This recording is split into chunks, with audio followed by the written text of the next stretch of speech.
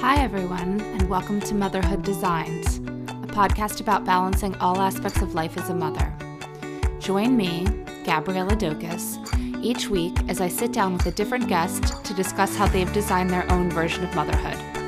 You can also follow at Motherhood Designed on Instagram or motherhooddesigned.com. Today I'm talking to Leah Melby Clinton, the co-founder of In Kind, a biannual print magazine that covers the intersection of style, careers, and motherhood in a beautiful, relatable way. Leah has a long career history as a fashion editor and writer, having worked with several Condé Nast and Hearst publications, including Elle and Cosmopolitan, and she still works full-time in fashion writing and digital content. In addition, she's also the mother to 2 young children, and is a living testament to the fact that you can always find time for what you're passionate about. I loved her candor and reflection about work, motherhood, and everything in between.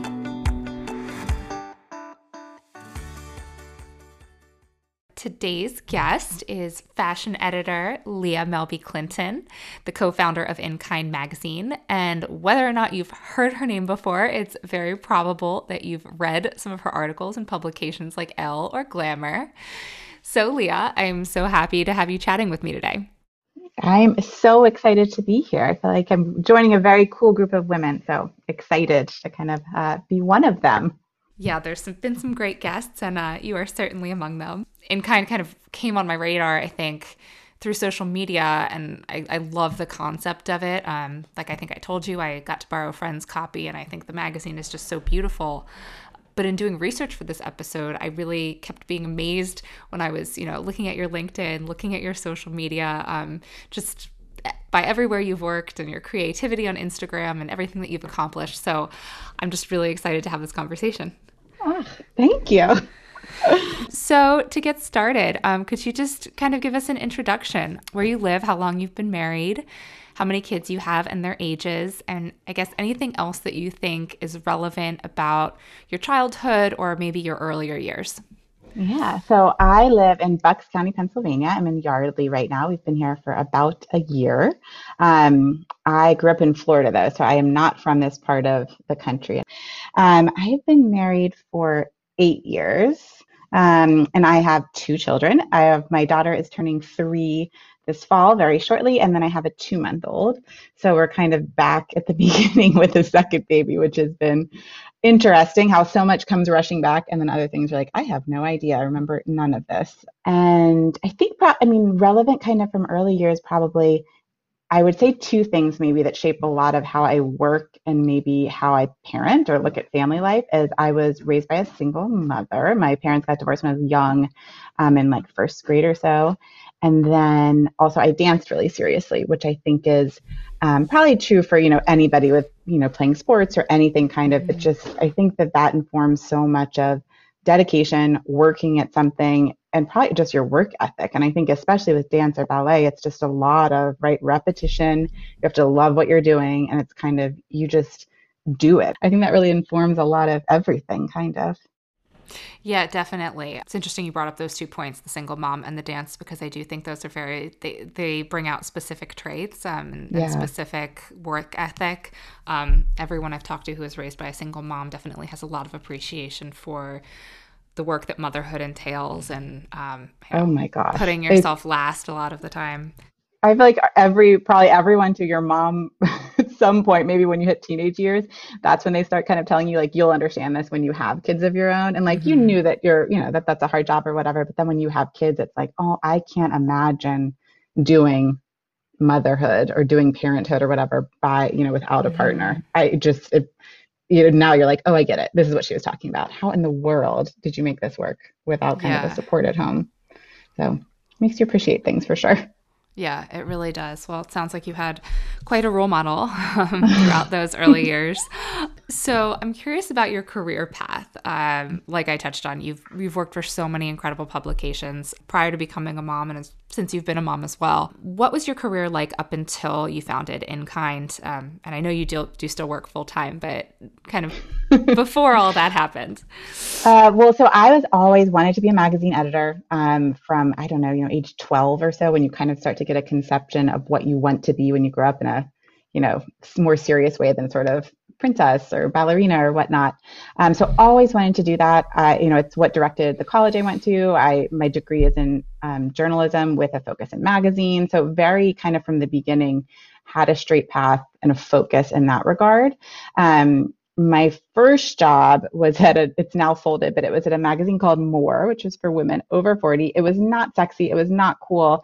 But I think, even when I look at that, it was this first great lesson in like, you get your foot in the door somewhere and then you make an impression and then you network and then you keep building. But like, yes, that wasn't as the glamorous first job I would have wanted in that world, but it really was so instrumental, I suppose, in kind of getting you launched into glossier, shinier, sexier things. The editorial world, I think, we all kind of move around a lot. So it's a lot of connections. It's a lot of keeping your eyes and ears open for the next opportunity. I was at Elle 2 different times, I guess. And the first time I was thinking, it was really when print versus digital was still, the shiny kind of platform, and websites were just like the frowned upon stepsister. No one wanted to talk about it. I think I was there when Instagram started, and I still remember how it was such a free for all. Like we'd go to appointments and your bosses were like, just take a picture, post it to Instagram. And now it like makes you cringe to think of how careful we all are and brands are, and the fact that it was just, a 24-year-old posting some random shot to Elle Magazine's Instagram account blows your mind a little bit. So just kind of, went around different publications. I was at Hearst, Condé Nast, like you said. I led up our digital, online fashion writing, just kind of learning to be agile, fast. Your deadlines are quite quick. Being able to write and create, a lot of content. The volume is really high with digital. And then went back to Hearst. And then I decided to segue into branded content within the Hearst umbrella, which was probably one of the most significant, I guess, career switches for me. And I was really fascinated by the idea of using content to make money, right? As if you kind of saw subscriptions were shrinking, like advertising was shrinking, how are, these things we love so much, magazines, going to make any money, and really kind of getting in on what felt like sort of the ground level of that. So I would deal a lot with working with, with and on our editorial team, and then handling brands that came in and said, we want to tell this story. We want to support this collection. What's a story you can do on Elle and Harper's Bazaar, Town & Country, that feels fitting for that editorial platform, but also our brand and achieves these KPIs that we have. And so it was a great marketing 101, a real great education. It was something I enjoyed a lot. And I think it felt like this job where you're like, oh, this is something I'm good at and I like, and it's challenging. And I like that it also feels like it could kind of take me places, I guess. So that was kind of a big switch. I've spent a little time after that in fashion startup world, kind of, a small team, small company, really helming a lot of their content and how that bleeds over into everything you touch. And now I handle storytelling at Ralph Lauren. And it's really just, I think it's been this belief, right? If brands today have to be 360, I think you have to have an editorial arm and a voice, but also really, have people that want to shop the product, but want to hear from you. They want to read what this brand stands for and cares about, travel guides or cocktail recipes or whatever. You can just kind of live in it, fully immerse yourself in a brand. And I think content is just part and parcel of that so much. So it's kind of been an exciting part of my full-time paying career. And then it's also, I think, informed a lot of what we do and kind of the tenets of In Kind, thinking it's not just a print magazine. What are all the different arms kind of we want to extend and grow into? And it's interesting, right? We look back and you're like, oh, it all plots together pretty well. It kind of makes sense in a way that you maybe didn't expect when you were living it. Yeah, and what an interesting time to be in magazines, like you mentioned, the kind of the switch. I mean, it's been in the last 10 years, really, the switch from print to digital. I mean, I remember it being in high school in the early 2000s and, loving to go to the airport because I could always buy all of the magazines and read them, and going to, for instance, Elle.com, and it was kind of like hard to navigate, and it's like, you're like, what am I looking at? Like, what's the purpose of me being here? And in the last 10 years, there has just been such a shift, and it's almost like, I think people look at magazines that way. Yeah. And I mean, that the first time I was there too, it's when the editor-in-chief was in charge of everything. And so you really had people who fashion directors that, like what you're saying, looked at the website and it's like, what is this? And you're like, listen, very fancy, very chic fashion director. people want to read about the 10 best dresses under $100. Like I know that makes you cringe deeply in your soul, but this is the internet. So it was really fascinating. I think you still see it changing a little bit. Yeah, and digital has democratized fashion and Oh my gosh. Wildly so. so with all these amazing places on your resume, you had Margot, you had Hearst, you had Condé Nast, you're now at Ralph Lauren.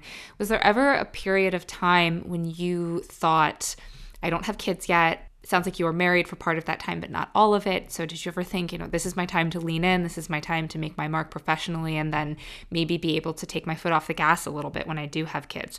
Or was it just foot on the gas all the time? Yeah. And, I think probably kind of the latter. It's, interesting where I wonder if you could go back, would it have been helpful or practical to like try to think about it more in those terms? And it doesn't matter, I suppose, how it's all said and done, really, but it is fascinating. And I think there's a part of me that would have wanted to have kids a little earlier. I think my husband was very much like, I'm building my career right now. This is not the time when I want to have a baby and like have young children at home. mm-hmm. So that was kind of something, right, that we were always in communication about that affected when we decided to start trying to have kids. And I don't know, life is what it is and it works out the way it should. I can't imagine any other way. There's a part of me that you do wonder, if I'd had my kids earlier when I was a bit more junior, that right now it'd be even easier to lean in really hard to this period of time that is so intense, whether that would have been, perfect or ideal. We chatted with someone actually for the new issue of the magazine, and she said her mentor told her your 30s and your 40s are just the most insane because like your career is heating up, your marriage is heating up, you probably have young-ish kids, that it's just so much, everything's hitting all at once, that it's a lot, And Mm-hmm. I think there's a part of that it's like, if you could have taken any of that away and done it earlier, would that have been helpful then? But, who knows? But then you wouldn't have your exact kids, too, is what I always tell myself. Exactly. I think you touched also on a really interesting, problem that a lot of millennial women deal with, which is that there's never a perfect time to have a kid. And, No. 50 years ago, the perfect time to have a kid was as soon as you got married. And now we have the luxury of, which is great, you can actually decide when to have kids and say this is the right time for me. But it also gives you all of these what if thoughts, what if I'd done this? What if I'd done that? What if I had had kids earlier? What if I hadn't had kids for another year? So that choice does kind of create some mental anguish, I think, for women. You had a lot on your plate already professionally when you decided to start In Kind. So what made you decide that having a creative project, and we'll get into a little bit more about what In Kind is about exactly, but what made you decide that having this creative project and this creative outlet that was your own was worth it? Well, so I started In Kind. It started as something I called a Leah zine. That was during the pandemic. It was one of those things you suddenly had extra time on your hands. I had segued out of editorial work and really missed interviewing people and writing and kind of having a story idea and being able to explore it. I missed those things. So I thought, well, I'll just do it on my own. So the Leah zine was deeply DIY. I like built it in Photoshop. It is not anywhere near the quality of where we've gotten to with In Kind, but it was fun. And it was, I think, also maybe 25% like a self-marketing project. I sent it to former colleagues, friends, industry connections, kind of thinking like, hey, I'm still here. I still got it. Because in my head, I was like, maybe I want to go back to editorial work. So it felt like partly just a pure passion play and then a little bit strategic. And then in seeing the response from people I knew, but then also people I didn't know on Instagram, reaching out and saying, can I buy this? And I'm like, what? You want to buy this thing? Like, you haven't even seen it. Like, trust me, you don't want to buy it. It was fascinating. I was kind of like, oh my gosh, maybe there's other people out there who are hungry for this kind of content. It's not just me. Perhaps there's a business idea here.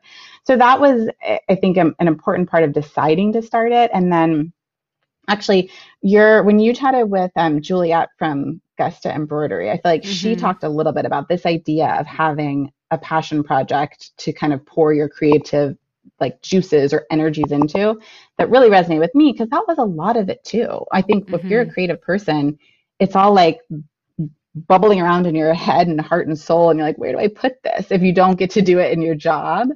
And it was really helpful to kind of have something that essentially felt like a hobby. And in a lot of ways still, it feels like it's just a hobby. So deciding to move it into something else, happened piece by piece, little by little, of just, I guess realizing, maybe there's a thing here. And I feel like the litmus test that I like to use, and I'll tell it to friends or anyone else, if you were, an heiress and didn't have to work a day in your life, would you still want to be doing this project? And if the answer is yes, Yeah. that's I think is fantastic and tells you you're onto something.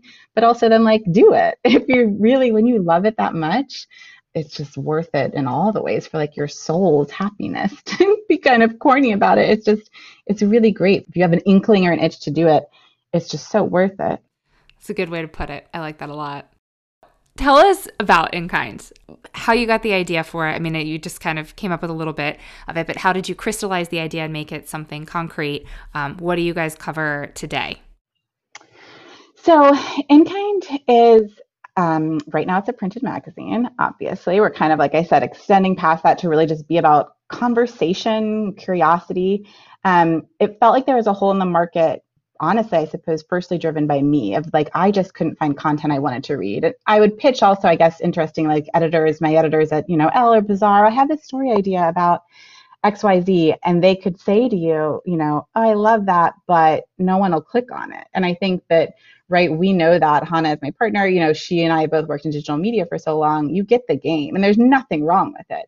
But SEO is so important, clicks are so important. So like you could have a great think piece about career and ambition in your 30s after you've had your first baby, but if, no one's going to click on that as much as like a story about a Kardashian or Meghan Markle. And so it kind of gets shunted to the side, and you're not seeing that stuff on websites. And so it felt like, where is this stuff I want to read? So that's kind of where I think the genesis really came from. And right now, I'd say the sort of tent poles that kind of lead us forward are the things that honestly in our own lives, in the women, our friends, our family, the women kind of in our cohort professionally, it's a lot of career, it's a lot of motherhood, it's a lot of personal style, some relationships. So whether with partners, with sisters, mothers, family, friendships, and then the personal passion part of it that we've talked about of kind of, you can be a mom, but like I don't think, 100% of your focus should be on your kids, but I think there's so much value to yourself, to your children, to your partner, when you still have time to do things that you love, that make you you. And I think we often, as mothers, you sacrifice and give and give and give and give, and there's nothing left for you. So I think about reminding people to not do that, to do the things you love and that make you you, and then sort of helping to foster it, I guess. You're hoping people will pick up a magazine and think, oh, I've been thinking this exact same thing. It's well put. And you're right that there is such a market for it. I actually wrote down something from your website itself that you have in your about, which is women who know that life has continued to become richer and more rewarding and the challenges they bring, but also haven't abandoned themselves. Women who still see the person they used to be, who know she is worth investing in and loving. And it's so true. I mean, it just really just speaks to what you just said about, we're better mothers, we're better partners when we have something that we're passionate about outside of our children, because as fulfilling as motherhood can be, it's also really draining. There's a lot of give and not a lot of take. So I hear you. That's a good way of saying it too. Not a lot of give and not a lot of take. And it's like, we'll talk about it, my partner, my husband, with that, I'll talk about this with anybody. We can talk about it. It's like this idea too of, at this age, now when we're adults, have our own kids, and you look at your own parents, it's been interesting to think about, well, what kind of parent do I want to be when my child is in her 20s, when they're in their 30s? And I think for us, it's felt a lot of like, I still want to be interesting and have my own passions. I think looking at people in my group, in my age group, who have relationships with their family and parents that I really admire or just think is kind of like, that's the ideal. It's because those parents have things on their plate that, that they love doing. Again, whether it's a career that's fascinating, or they just are like, they love their garden and they love, their tennis team or whatever. That's where I'm like, oh, I want to be that person too when I'm, I don't know, 65, let's say. Do you know what I mean? Does that make sense to you at all? Or does that sound crazy? No, it does not sound crazy at all. I think it's great for your kids also to see you be passionate about something that is not them. So it's important for them to realize that, even the people that love them the most are going to have their own hobbies and be their own people outside of mom and dad. It's a valuable lesson. So in creating the content for In Kind, how do you decide what topics to include and who to reach out to about those? Is it something that you pull from your personal life? Like, for instance, we're having this conversation about, passions and motherhood. Do you go out and find someone who can speak to that for the magazine, or do people pitch to you, or what does that look like? Well, I'd say so. Content probably like story ideas kind of come quite naturally. I think it really is honestly the things that you're struggling with or thinking about, having conversations on.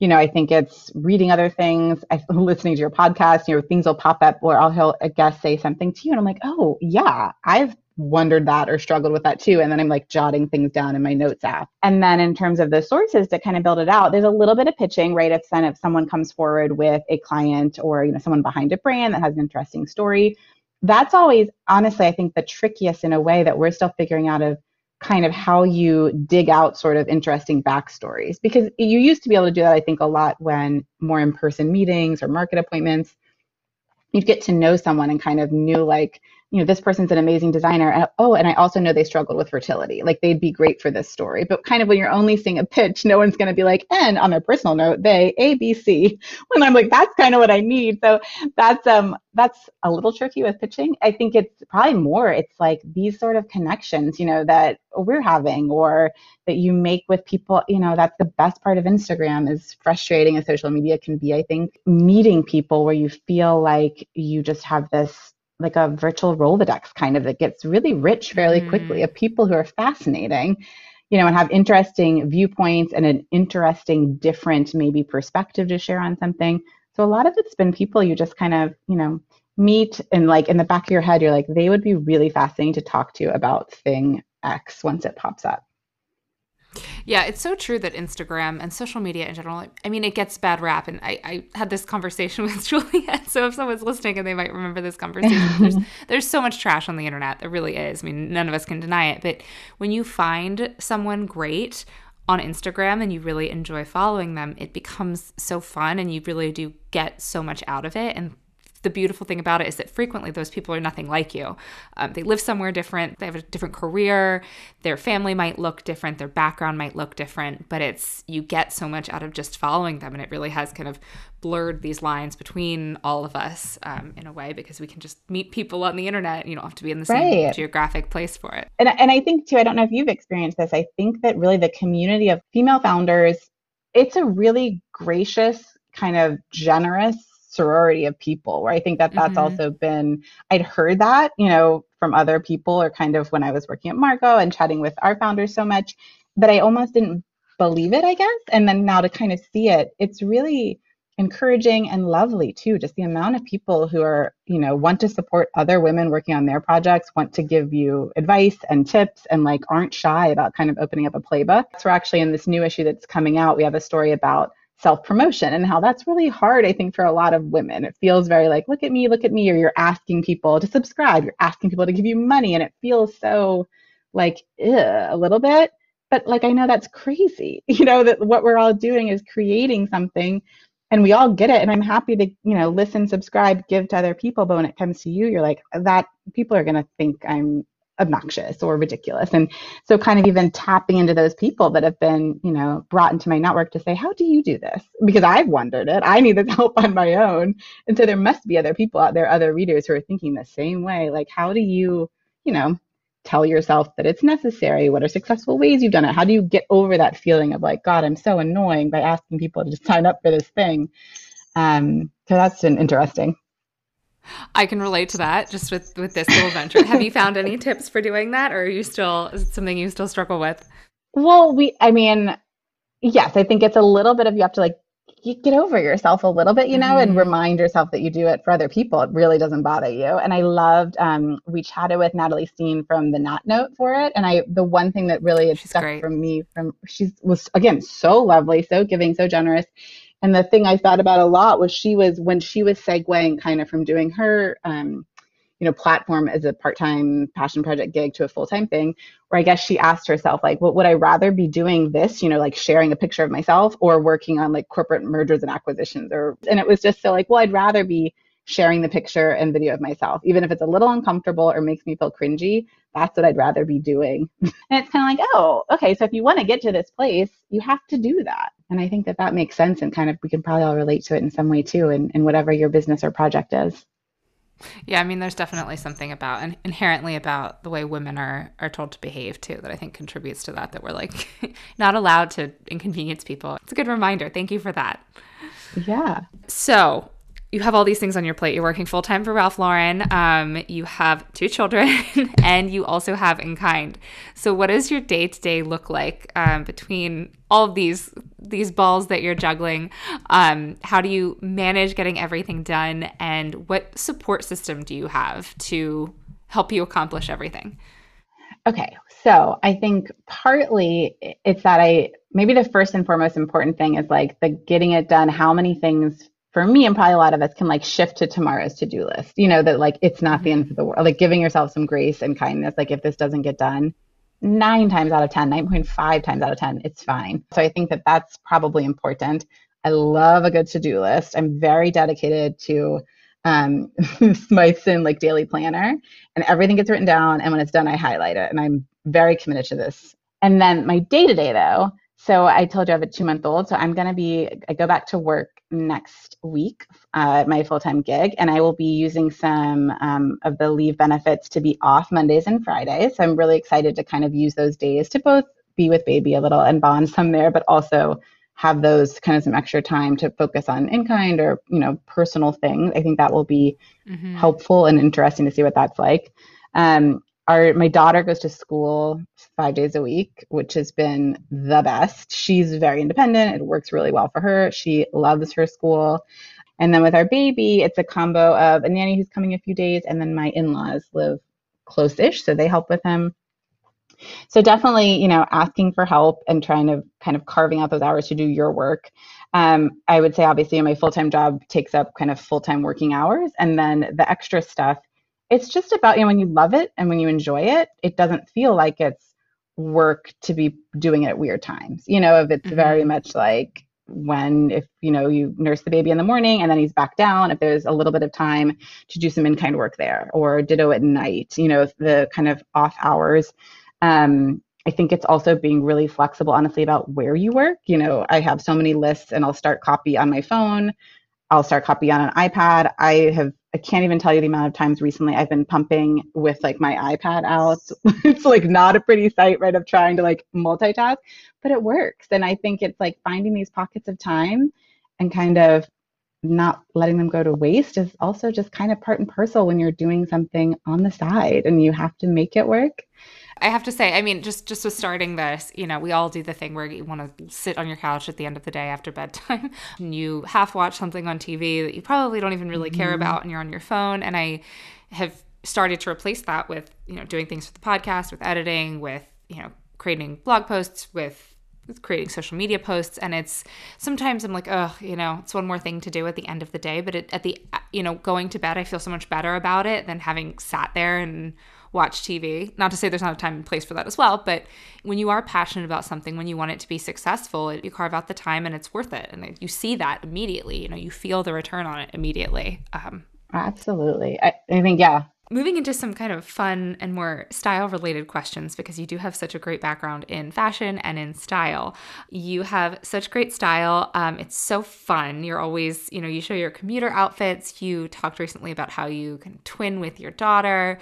And everything it's not too perfect. It's not too curated. It feels very real. And your captions are also always great and kind of make me smile. So how has your style evolved since becoming a mom? Well, I think for probably a lot of us, I bet too, right? It coincided also with COVID happening, where you were all of a Mm-hmm. sudden not going to an office and not needing, or having other people to impress, or you didn't have to think about getting outside your house, getting on a train, walking to an office building. So I think they kind of happened simultaneously, where it's hard in some ways to extract one from the other. I'm not here for uncomfortable shoes. I love a sneaker. I love I'm wearing clogs right now.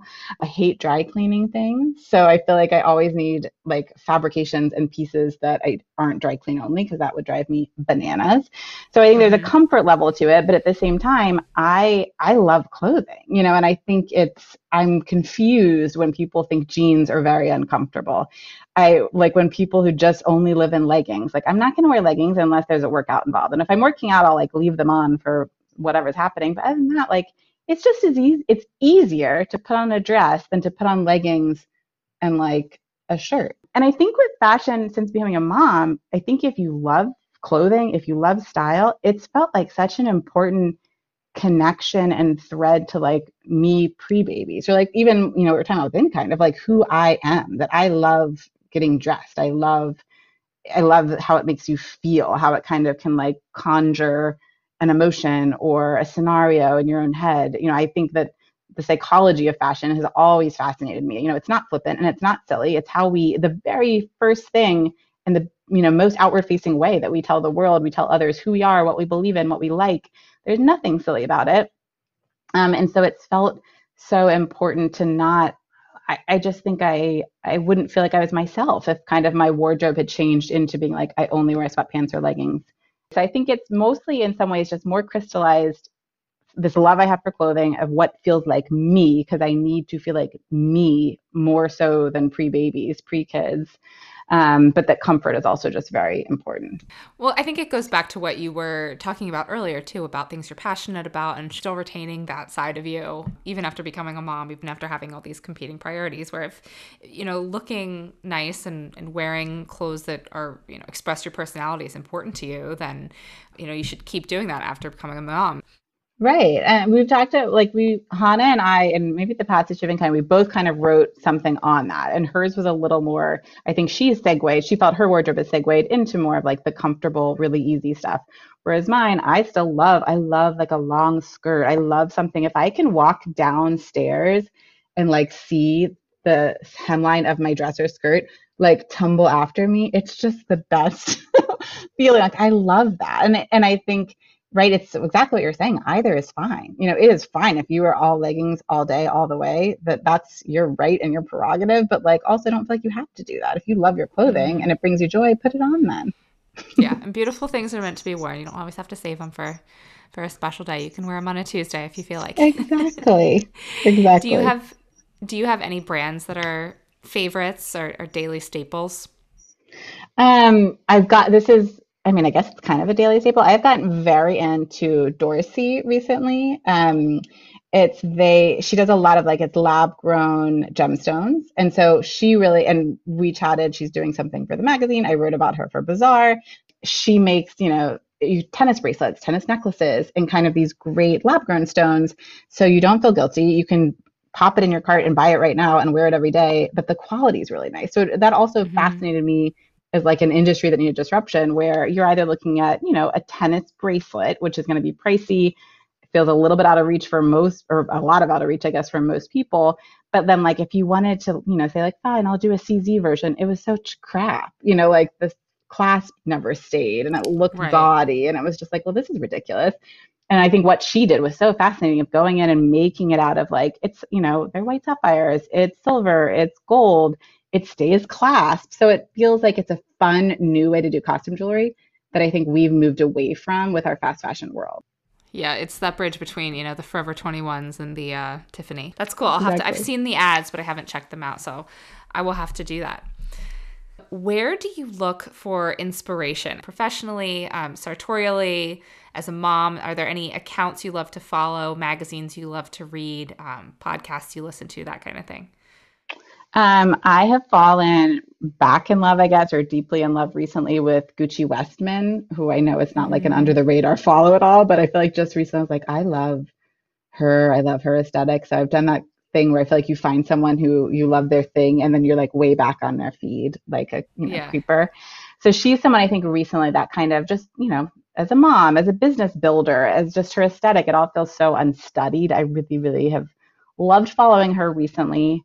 Um, Podcasts, I would say I love Second Life podcast has Hmm. been interesting about also, a lot of women building businesses. They're usually, I think, they're pretty established, which has been nice to kind of learn from what people are doing. And to then also just feel inspired to kind of take some takeaways, to feel like you're not in it alone. That's been something I've loved listening to. I would say reading wise, my magazine stuff is probably pretty just not frothy, right? But I love a Vanity Fair. I love New York. I love long form journalism in printed form. Like the things that I don't want to read online, that's what's felt really special. And especially I think with having young kids, it feels like such a luxury too, if you can carve out a time to sit there with a printed magazine.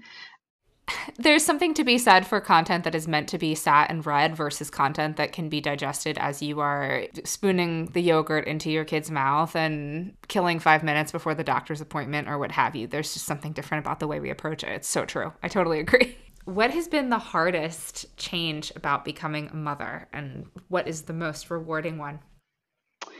Okay, well, I was thinking about this earlier, and I feel like it's kind of, I hope it's not too like Eeyore-ish, but I think I'm missing my friends a lot. I think motherhood, right, is in some ways, it's so universal. Like we were saying, it connects you to so many other people, but also it's deeply lonely. I think that that's something I have to get better at probably is staying connected with good, close friends. But that I think is the hardest part, is it's just like your time is really given over to your family, to little ones. And you add in, then I think for all of us, you layered in the pandemic too, but it's like we've been away from my kids for a few nights at a time, but like my own little kids combined with my best friends also having little kids, it's like, will we all get to go on a girls trip in 10 years from now? Like, whenever will we get to do what we did pre-kids? And so I miss that a lot. And I think the most rewarding part is it's fascinating when you kind of realize that like you made this person, right, is Yeah. fascinating and rewarding. But also even like so I told you our daughter's turning 3. I think I don't love newborn stages, so it's been when that toddler kind of hits where they're funny and they can talk to you. It has just been the best. So seeing her personality, and then also realizing that you have someone who you are the coolest person ever to them, I think is it sounds a bit self kind of focused, I suppose, but that's been really rewarding to realize that like you're responsible for this person, you're their everything, and how much they think you are great and cool.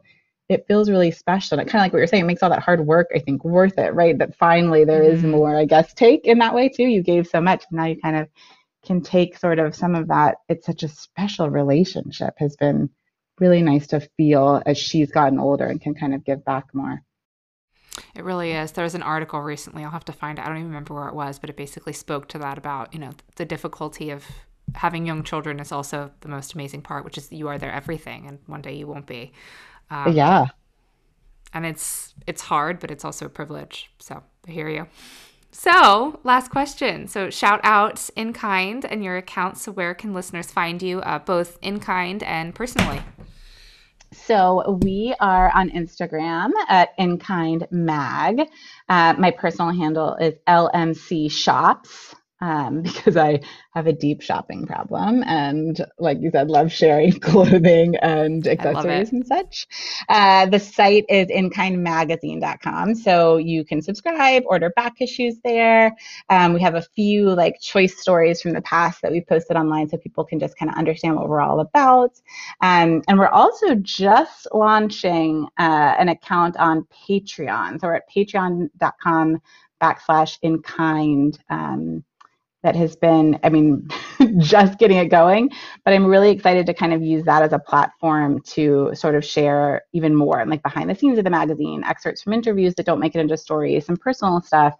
So I think that'll be a kind of a cool new way too of expanding the universe and sort of getting to communicate with people and bringing Hannah and myself into it a little bit more than really are in the pages of the magazine. That all sounds great. And I'll put a link to all of that in the show notes as well. Thank you. Thank you so much. This has been fun. I'm chatting Yes. about all this. I loved it. Listeners, you can check out InKind on Instagram at InKindMag or order print copies at inkindmagazine.com. Like we said, the content Leah and her co-founder Hannah publish is so thoughtful and really meant to be consumed in print. Her personal Instagram account is at LMC Shops, and I love following the snippets she shares of her daily looks and life. Finally, the link to the InKind Patreon is included in the show notes. If you enjoyed today's episode, please don't forget to subscribe and leave a 5-star rating or review wherever you get your podcasts. It really is the best way to support Motherhood Design, and I am just so appreciative of you listening and doing so. As mentioned earlier, you can also follow along at Motherhood Designed on Instagram or motherhooddesign.com for more info about guests and spotlights on other mother entrepreneurs. Thank you so much for tuning in today and for your continued support. And until next time, take care.